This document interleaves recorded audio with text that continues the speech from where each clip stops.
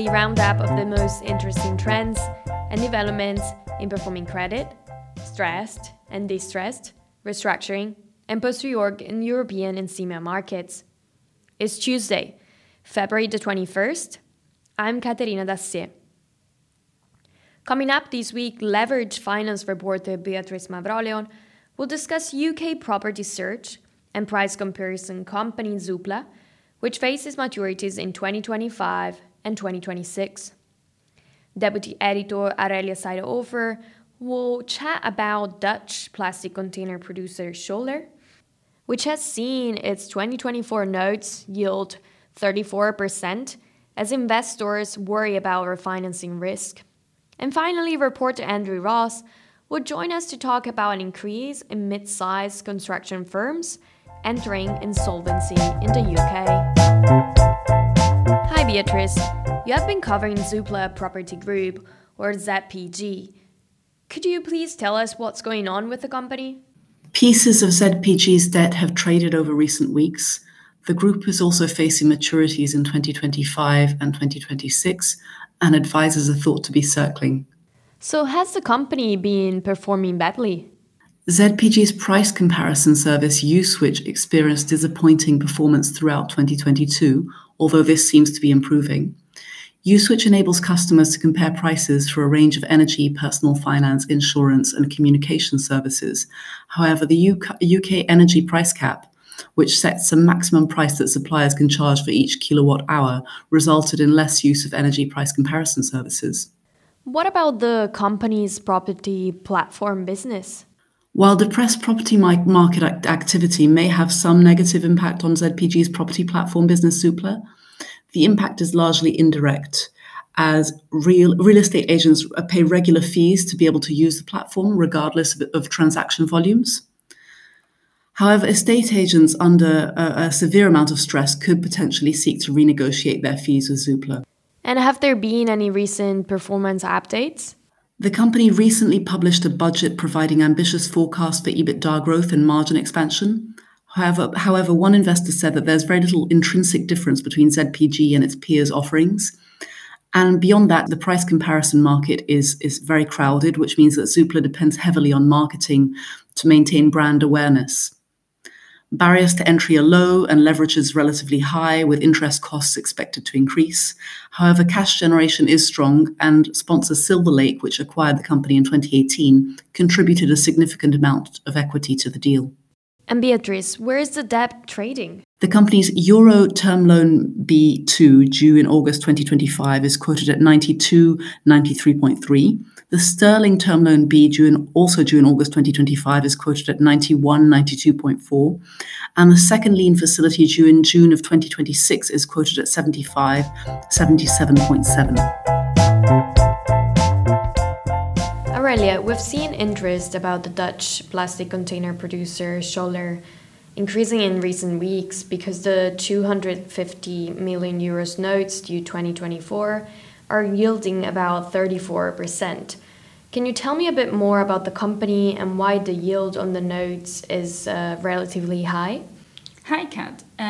Yes, indeed, there's been a bit of an uptick in interest in Scholler, mainly because the yield is relatively high, and as the notes mature in November 2024 and the RCF in May 2024, people are thinking about how the company will refinance and expect the company to, and the sponsor of the company, Brookfield, to start addressing these maturities at some point this year. The company itself makes a wide range of plastic containers, so to transfer food, for example, beverages or pharmaceutical products and all sorts of stuff, basically. They can be quite small and handheld, or they also have large containers to transport bulky items. And what are the main reasons for the bonds quoted at depressed levels? Well, for a start, the third quarter results were not great, with EBITDA collapsing by about 55% year over year to only 8.3 million. And that was driven by deferred and cancelled orders at a time when the raw material resin started to fall and negatively impacted the value of the inventory. And a main concern of investors I've spoken to was also inconsistent cash flow generation. So if we look at the LTM September period, for example, levered free cash burn amounted to almost 63 million, which was driven by the drop in EBITDA, an increase in CapEx, and some working capital outflows. But if you look historically, basically with the exception of fiscal year 2020, Schoeller has burned cash after net CapEx since 2017, looking at our Agridium calculations. I see, Aurelia, but what other factors are investors looking at when assessing the refinancing risk of that bond? Yeah, so I think a key question here is how should we value this business? Some investors I spoke to said they would use a 5.5 multiple, which would be about 300 million, taking an EBITDA of between 50 million and 55 million.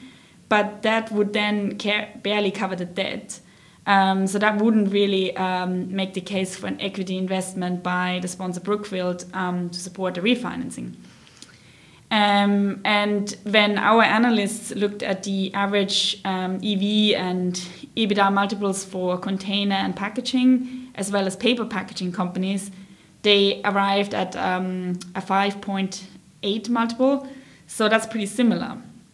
But on the other hand, a recent merger between a Dutch SPAC and the Cabka Group, which actually has a really similar business to Schoeller, valued Cabka at about 8 times. So that would look a lot more positive.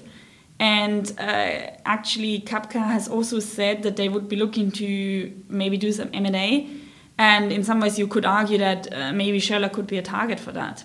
So in some ways, it's not super clear. Some investors also believe the sponsor would be supportive of Schoeller because they have historically supported the company with shareholder loans during COVID and also to fund CapEx related to the rental business they are ramping up at the moment. So it seems quite a binary situation then. Or do you think operational improvements could drive significant deleveraging, perhaps? Well, some investors think there should be some operational improvements going into the first and second quarters and the rest of the year because customers can't really defer orders forever. And the negative effects that I mentioned earlier from the raw material price changes, they are likely to abate as well. And then the planned carve out of the rental business, that could also reduce CapEx and improve liquidity. So there could be a bit of an inflow from that. But whether there's enough to bring leverage down to support the refinancing is a bit difficult to say. And additionally, the story of the carve out, the impact is also not only positive in a way, because obviously then Schoeller would also lose out on EBITDA generation from that part of the business. So that's where we are, and we'll keep following the situation and see how it develops. Thank you, Aurelia. Hi, Andrew. Earlier this week, you wrote about the UK construction sector, highlighting an increase in insolvencies for mid-sized firms. What's going on here?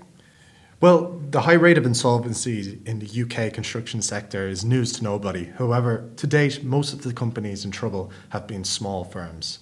But we are now starting to see an increase in middle market firms entering administration, such as Tolland PLC, Metnor Construction, Daco Construction, and SNI Groundworks, which have all entered administration this year. So after doing some number crunching with data from the UK Insolvency Service, it does indeed appear that the data really backs the view that this is a growing trend. So what does the data show? Well, the first thing is that insolvencies in the UK for the construction sector as a whole jumped 61% year over year to 4,160 in 2022. Compared with pre-pandemic levels in 2019, 2022 saw a 29% rise in construction insolvencies. Now, historically, around 60% of construction insolvencies are among specialist contractors that tend to be smaller sized firms And that has remained true over the last 12 to 18 months. However, since the third quarter of 2022, the fastest rates of growth in insolvencies have been among main contractors. In the fourth quarter of 2022, for example, main contractor insolvencies increased 43% year over year, and specialist contractor insolvencies were up 19% year over year. And so why is this change emerging, Andrew? Well, insolvencies among specialist contractors began increasing sharply at the end of 2021, which corresponds with a period of intense inflationary pressures relating to rising fuel, energy and commodity prices, adding to existing cost pressures from material shortages experienced immediately after the COVID-19 related lockdowns and long-running labour shortages. In construction, those at the bottom of the supply chain are squeezed the hardest as issues are passed on to the next link, which is why insolvencies were initially concentrated among specialists. In addition, for those working on fixed price contracts, these are likely to have been signed up to before the rapid uptick in inflation, meaning a subsequent huge squeeze on margins. However, with 202 specialists per month becoming insolvent in 2022 on average versus an average of 125 per month in 2021, those higher up in the supply chain are also facing a higher risk of balance sheets being damaged beyond repair, not just from higher costs, but the impact of bad debts left by those that have already collapsed. Thank you, Andrew. Join Reorg on Monday, February the 27th at 11 a.m. GMT for a webinar on Matalan's prospect following its restructuring and how quickly the company can bounce back from last year's collapse in earnings. Also on Monday, February the 27th at 8 a.m. GMT, you can join Reorg for a discussion on Vedanta Resources, among India's largest high-yield issuers and one of the most volatile Asian credits. As we consider its funding gap, prospective financing plans, the potential THL Zinc-related party transaction, and the issuance/credit structure of the US bonds. Register now at reorg.com or email marketing@reorg.com for further information. We would like to hear your feedback to help us improve the podcast experience, so please take a moment to complete the short survey at the link attached to this podcast and let us know how we're doing. Also, more information on all the situations and events discussed in this podcast are available on our website, reorg.com. We hope you can join us next Tuesday for another Reorg Europe podcast. Until then, have a great week and thank you very much for listening.